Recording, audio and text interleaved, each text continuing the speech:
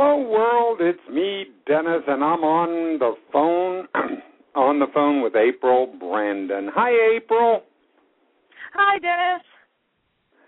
So, how is the Boston summer compared to the South Texas summer? Are you adjusting? Is there an internal shift? Are you dodging cucarachas like you did down here in South Texas? What's going on?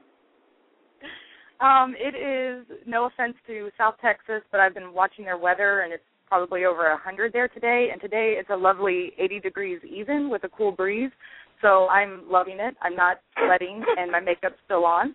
So I'm loving it. So what was it like to really to hone your writing and comedic skills down here in South Texas? Because how did you get this particular job and begin to go? Because I'd like to go back a little bit into your writing history, into when you decided to become a humorous columnist and started to have this kind of perspective. So tell me a little about it, and tell me a little about your as you were plying your trade here in South Texas. Okay, well, I guess I've always sort of had a casual writing style, even in school. Yeah. And the favorite story my mom likes to tell is that in elementary school she had a parent-teachers conference, and we all had to write letters to the president, who at the time was George Bush Sr., and the teacher was like, April's doing great, she's getting good grades, but I'm a little bit concerned about her. And my mom was like, why? And she showed her my letter as opposed to all the other students' letter, which all the other students were like, Dear Mr. President, how are you? And I had wrote, hey, George, what's up? It's really hot out today, huh? And so it started. I've always had a very casual style, and it often got me in trouble in school because they're like, you're not taking it seriously and stop with the jokes. But I didn't actually think about a career as a writer. I've always been a big reader, but it was when I discovered Dave Barry. I was reading all these heavy classics and everything like that, and then one day I picked up the newspaper and his column was there, and I remember laughing, and the realization, I was probably like 11 at the time, like, you can write like this? Like, professional writers can write like this? Like, you don't have to write like, Shakespeare? And so once I discovered him, I was like, I want to do that. I want his job. And so from then on, I started writing, and I interned and started a column at this small little newspaper, and it sort of grew from there, and then I moved to South Texas, and after a couple of months, I approached the editor, and I was like, hey, I used to write this column. I'd really like to start it here. And he gave me a shot, which was amazing. And so basically the idea for the column has always been writing about what it's like to grow up. Because, once you get out of high school and college, the real world, it really slaps you in the face, or at least that's what it felt like to me. And I was struggling with, sure, the first time I got a water bill, I was like, I have to pay for water? Like that, it covers 70% of the Earth's surface. Why are you charging me? And so I just sort of turned that into, a column and just these things that, happen to you. And readers really responded, some a lot negatively, but I had a lot of loyal readers too. And, so sorry, I'm a little bit nervous. I'm not good about talking about myself. Well, no, don't worry, I will lead you. I have 1,000 questions, so you can just sit back, relax, and put your feet up, and we'll go on from there. So anyway, how did you react to that when you wrote a joke or you wrote some comedy and it really came just right in there, and people really responded, and you got that? Was that an amazing feeling? Oh, it still is. I'm still shocked when people tell me that, first of all, that they even read me. I'm still shocked. I'm like, really? Somebody out there is interested? But the fact that I can make someone laugh, because, in real life, I'm not that funny. I'm not a stand-up comedian. Because you tell people, I'm a humor columnist, and they're like, make me laugh, monkey. And I'm like, I can't. It takes me several drafts to be funny. But that feeling, there's no feeling in the world like that, having somebody, even when I have my husband read my rough draft and I hear him giggle, it's just this elation that comes over me. I did my job, and and that somebody gets it. Somebody gets what I'm trying to do, and I'm not out there on that limb by myself. What I love about the best comedy that I read, and what I love about your work, is it comes out of the real experience. It's not trying to make fun of or to make something out of whole cloth. When it comes out of something that I'm actually going through, that some fear or some challenge, it's so, not only is it real, but it gives it that place of that common ground. That's what I love. Yeah, and to me that is the best comedy, because we all, and what I think always shocks me is that I write these things, and at the time I'm writing them, it's strictly for an audience of one. It's strictly for me. Like, I'm just writing about my experience, whether it's, getting that horrible haircut or the thoughts going through my mind, when I'm stuck in a traffic jam. But then somebody reads them, and it was like, I think the exact same way.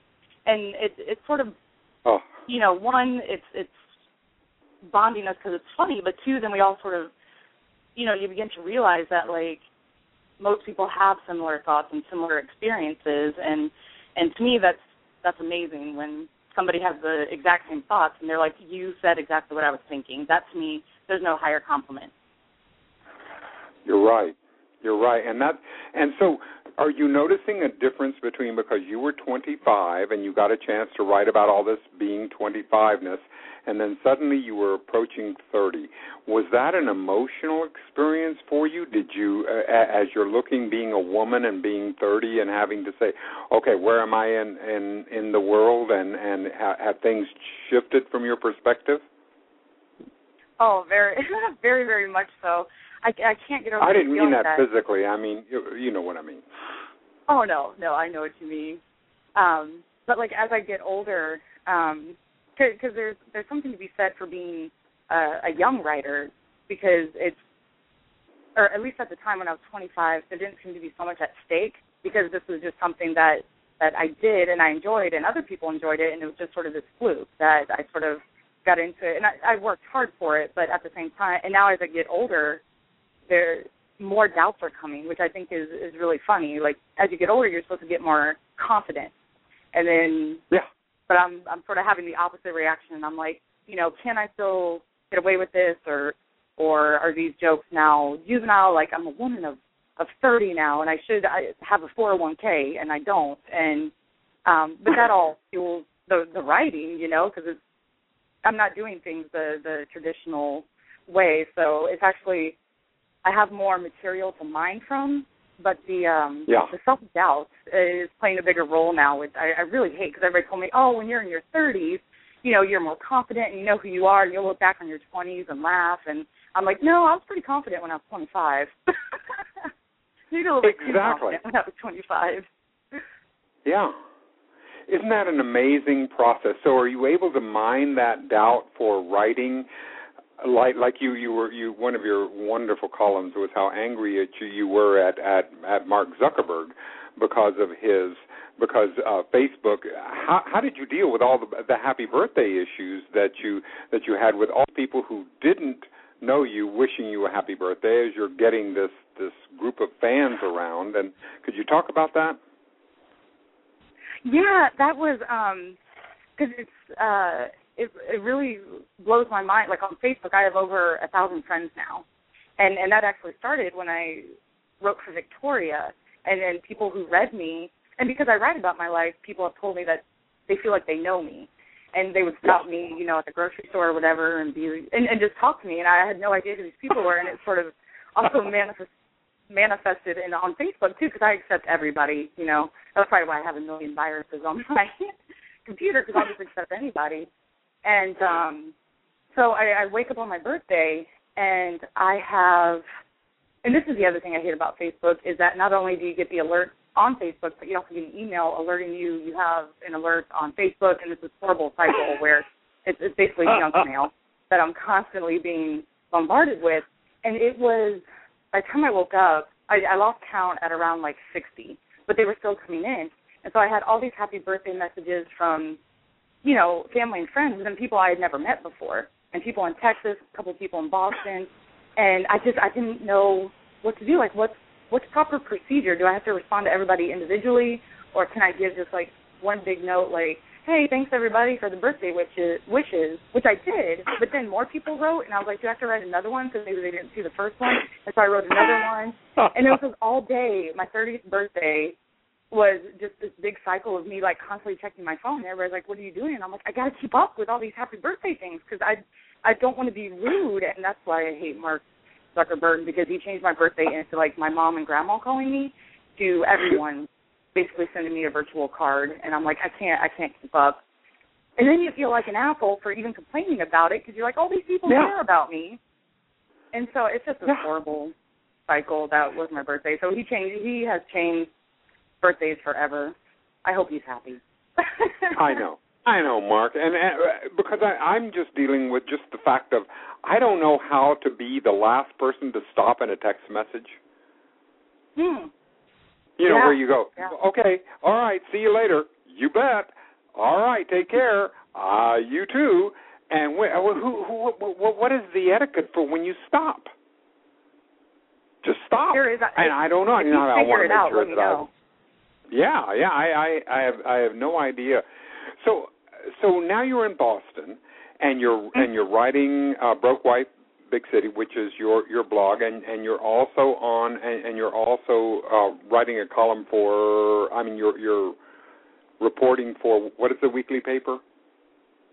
No, well, it is a column. It's called Weekly Dig, and the website is actually was that from the Big Dig? Is that why they came up with that name, or is it just dig like digging into stories? You know what? I should really know that, but I don't.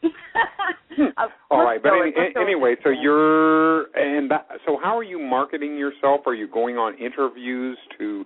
How do you go out there and say, "Hello, world, it's me, April"?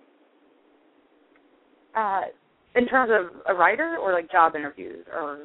Oh no, as a writer, I want to stick in this thing because this is I am such a fan of yours, and I have experienced your creativity, and like when I first read your writing, and I'm old enough at 63 that I remember Erma Bombeck, and Irma and Dave were just the two sides of a wonderful. I mean, they write so much about the humanity in this, and I just went, it just knocked me out. And Melissa was the same way, my wife, and we both. So when we got a chance to see where you're going, so I want to stay in that writing. So wherever you're going, I mean, whatever quote unquote job you may take, this is where you're going. This is we're firmly ensconced in that, and continue to throw seeds and everything your way in that way. So that's what I'm asking. So what kind of writing and how are you marketing yourself? How are you letting the world know about you? Okay. Well, social networking is amazing. So anything I write, it's always instantly reposted to Facebook and Twitter, and because that's the way too I find out about other writers I like. It sort of changed the game where, you know, you can be your own marketing machine. You basically brand yourself. And so what I've been playing, basically I like to think of myself, and this is going to sound like I have a big head, but all right, go ahead.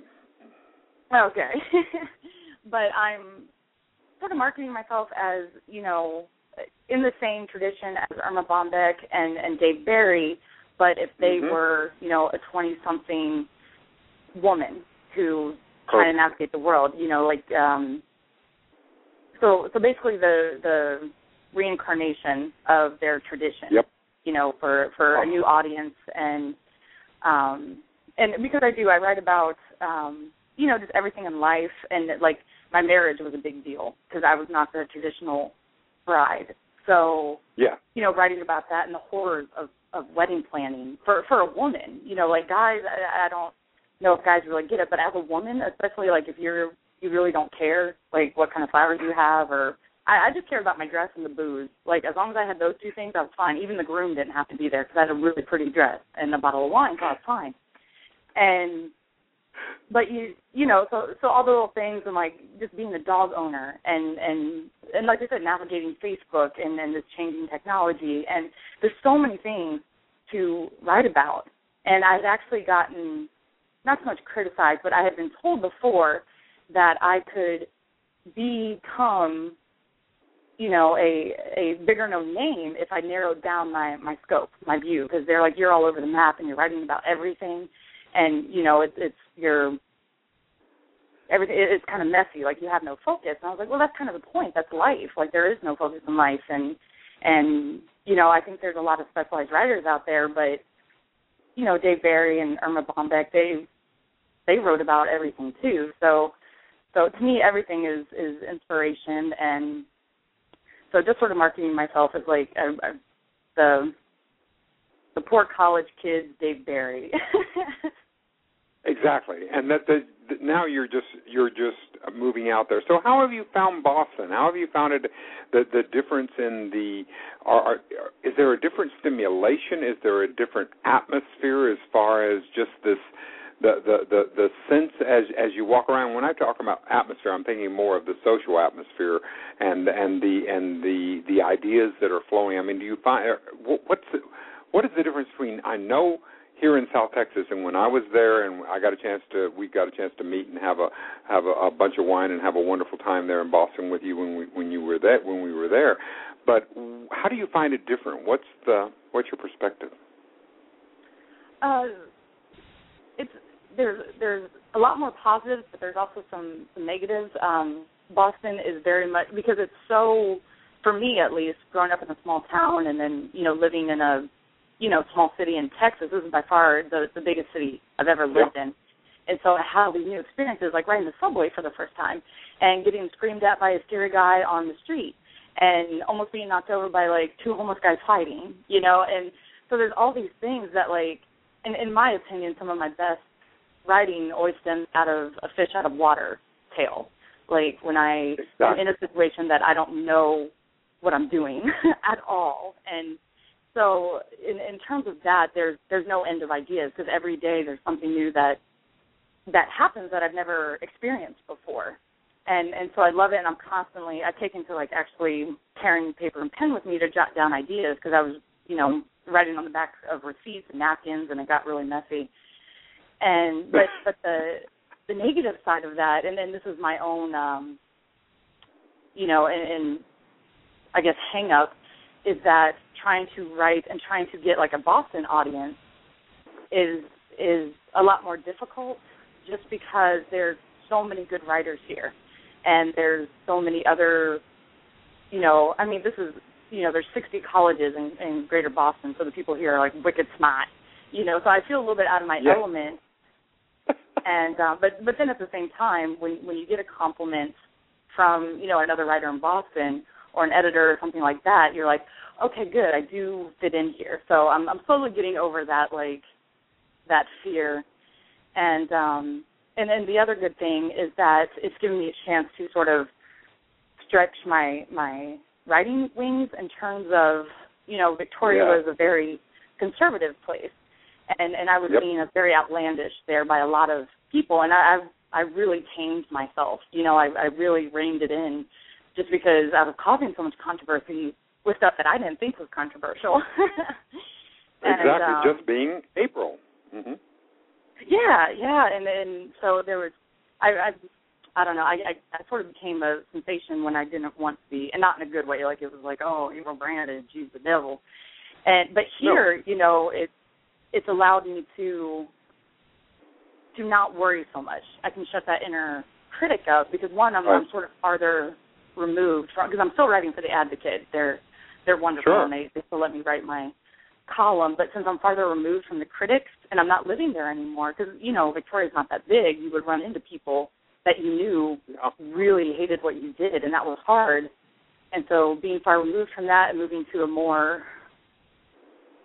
I guess, I don't know, liberal place, less conservative, it's given me a chance to get rid of that fear and be like, it's okay. And it's okay to, like, you know, to shock people. If they want to be shocked, that's fine. Just say what you need to say and stop self-censoring, because that was a big problem of mine. Absolutely. Because it really is that inner critic that I have to deal with most inside of me. That's the one that limits my creativity. It's very seldom the person out there, because I if it were, then I would react exactly the same thing when things happen, and I don't. But my inner critic, that permission that I give myself, that's really the opportunity for me to be able to both be creative and to grow, and that's what I love about it. And you know, April, when I was, what I thought about you, and that's the commonality. When you, none of us, we think that, or we're told, or we try to personify that we know what we're doing. What you reach is that point underneath that none of us know what we're freaking doing. We're making it up as we go along. We look like we have, you know, because we have the suits and we have the accoutrement and all that. So it looks like we have it going along, but we're really inside dancing as fast as we can and going, holy crap, what are we really don't know what we're doing. And that's where I think your writing so touches people, is because it helps us to know, you know, nobody really knows what they're doing. It just looks that way. We set it up to be that way. Well, that's good to hear. That's really good to hear. Thank you. Because and that's where that's that place. So so when you look at the next, how do you plan ahead? Are you an early morning writer, and do you write down? Do you just do ideas at when you get them, and then just sit down and pull off into on a park bench and start writing down? Or what's your creative process like? I was talking with Tina Dupuy about hers, and I'd love to know what yours is. Oh, mine's kind of messy like my life, but I mean, would you expect it any other way? And this is unique for me because this is the first time I'm, you know, writing from home. I'm freelancing, so there's not like an office I go to every day. So my process has changed a lot because I'm not that disciplined. Yeah. I'm definitely not a morning person. So I usually don't start writing until, you know, 2 p.m.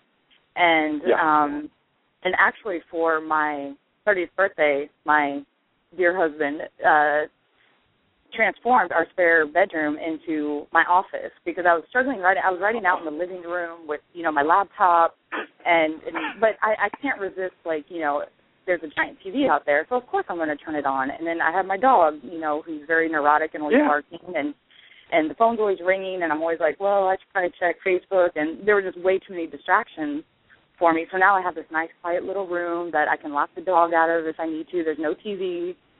And so basically I'll get an idea, and I've been writing, you know, a column since 2003 or 4, so it's been quite a while.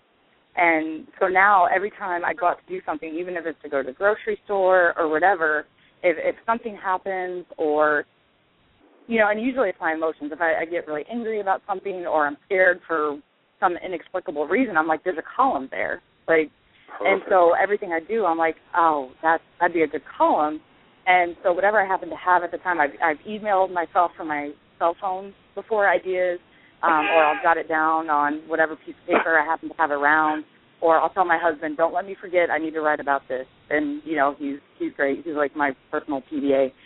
And so, and then usually from the idea, you know, I'll flesh it out a bit on paper, usually just like fragments of jokes, like, I don't know the end of this joke, but here's a great beginning. Yeah. And then when I sit down to write, it's usually I never start at the beginning or the end. It's always right in the middle, and I can't tell you why. It's always been that way. But I always start with like the core, either joke or central idea, and usually what it comes is in the form of a perfect sentence. I have this perfect sentence, and I type that on the screen, and then from there everything else flows up and down. And usually this was a practice I started in college because the professor insisted on it. But I took one class, and every lead that we wrote for a story, he would make us write 10, just to make us realize that there's, you know, a million different ways to start a story. So that first line that you read every time, there were 9 other versions of that, and that was the one I picked as the best. So maybe I shouldn't tell that because people would be like, really, that was your best? Oh, God, that's wonderful. What a terrific exercise to get you to look at things from another perspective. Mm-hmm. And then, and it's even happened to me a couple of times where, like, you actually change the point of view or something major because you're like, you know what, this isn't about this is actually about this. And it really makes you re-examine what you're writing about. So I suggest everybody do it. It's a great way. Or even like the end line. That's also another thing you can do. You can write several kickers and practice with them because that's a great process about writing is that, you know, nobody's watching you when you fail. So you have all this freedom to write things that are horrible, absolutely horrible, because no one's going to see them because you have the handy-dandy delete button. So I have written some massive crap in my life. It's just nobody's ever seen it. Oh, God, I'm so glad that you said that because that has been one of the most valuable processes with me as a writer. And I think of it kind of like, you know, like when you're either digging for gold, you have to be willing to go through a lot of dirt before you reach the gold, and you never know when you're going to reach it. You just don't know, but you got it. But I got to get out there and just get the pens, just get the words out and work them. You know, let them go out because eventually I will hit that gold. I can trust that, and I hit it faster if I'm willing to just sit down and relax and let just some drivel flow out before it hits that place that suddenly, oh, God, what a feeling that is. Oh yeah, there's no better feeling. Yeah, I just love it when an idea comes together and it just feels so right and it's clear and it's exactly what I want to say, whether it's for a speech or whether it's or it's in a conversation like we're having right now, or whether it's on the page, and when it all just happens.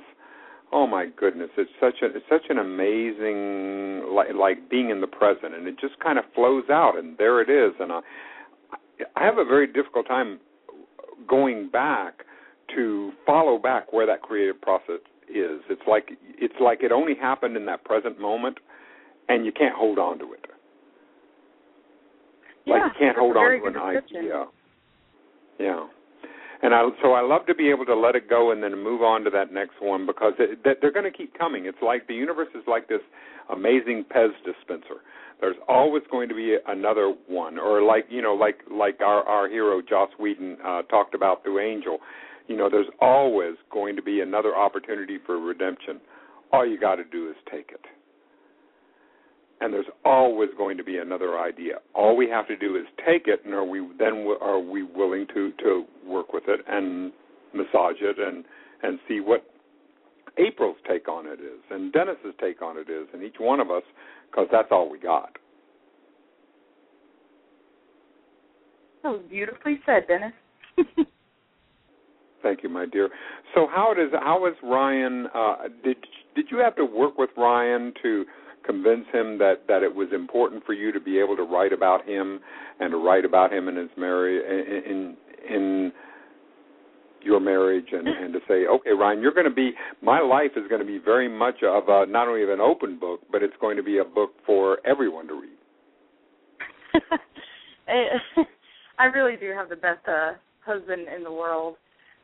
He's so cool. And what helped in that situation was when he met me, we were both working for a newspaper in Ohio, and I was actually writing a column for a different newspaper, but, you know, he knew about the column and everything.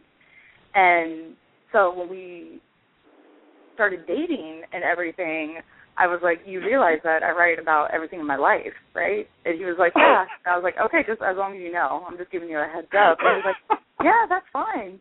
You know, and I'm sure there's been moments where he's like, oh, my God, why did I marry this girl? Because I really do. I do not hold back on anything he's ever done that's embarrassing. And he even now turns to me, like he one time there was a hilarious incident where he was outside and I just saw him suddenly, like, screaming like a little girl and, like, waving his hands and, like, running all over the yard. And I'm like, and I just started laughing. I'm like, what is he doing? And then he rushes inside and slams the door. And I'm still laughing. And I was like, what happened? And he was like, there was a bee chasing me. And that's the day I found out he's terrified of bees. So, of course, I'm like, this is going to be a great column. And I hadn't even finished that thought in my head when suddenly he got all serious and looked at me, and he was like, oh, you're going to turn this into a column, aren't you? And I was like, oh, yeah. Oh, yeah. So he already knows. You know, he knows my thought process.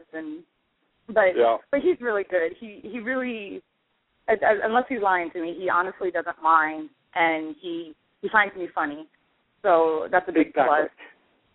Isn't that when someone who loves you and knows you and has seen you at your absolute most naked, I'm talking about emotionally naked, physically naked, everything, and in your absolute worst, that they can still find us funny, we know that there's something there. What a gift. Oh, yeah. What a blessing. Well, thank you for talking and sharing with me on our first conversation. Along the road, April, I want to continue. I'm so grateful. I've been such a fan of yours for so long, and it was so hard because I have literally talked with heads of state, and I've talked with top people within corporations and all, and I was more nervous about talking with you when I first met you, and I had this whole fanboy kind of a thing, you know, because you love Joss Whedon and you love that, and it's been so hard to get through that, to finally to be able to be more comfortable around you. So I so appreciate your patience and us being able to continue to laugh and have these conversations. So thank you, and we will just keep reading you and laughing with you, and whenever we're together sharing a wonderful cup of wine. Oh, well, thank you, and that's so funny to me that you were nervous talking to me, because I just consider myself April, so that's great. You're going to give me a big head, and I'm okay with it. Well, that's what we're doing, and you just April is exactly what the world needs, and we just want to continue to have more of it. All right, take care, my dear, and say hello to Ryan for Melissa and me, and we'll talk soon. Okay, all right. Thank you, Dennis. Bye. Bye.